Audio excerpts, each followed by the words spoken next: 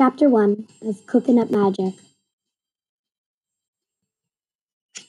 As I begged my grandmother to go and see what was inside her attic, she instantly fought back. I began to grow curious to see what was in her attic because I never knew grandmother had such a voice in her quiet self.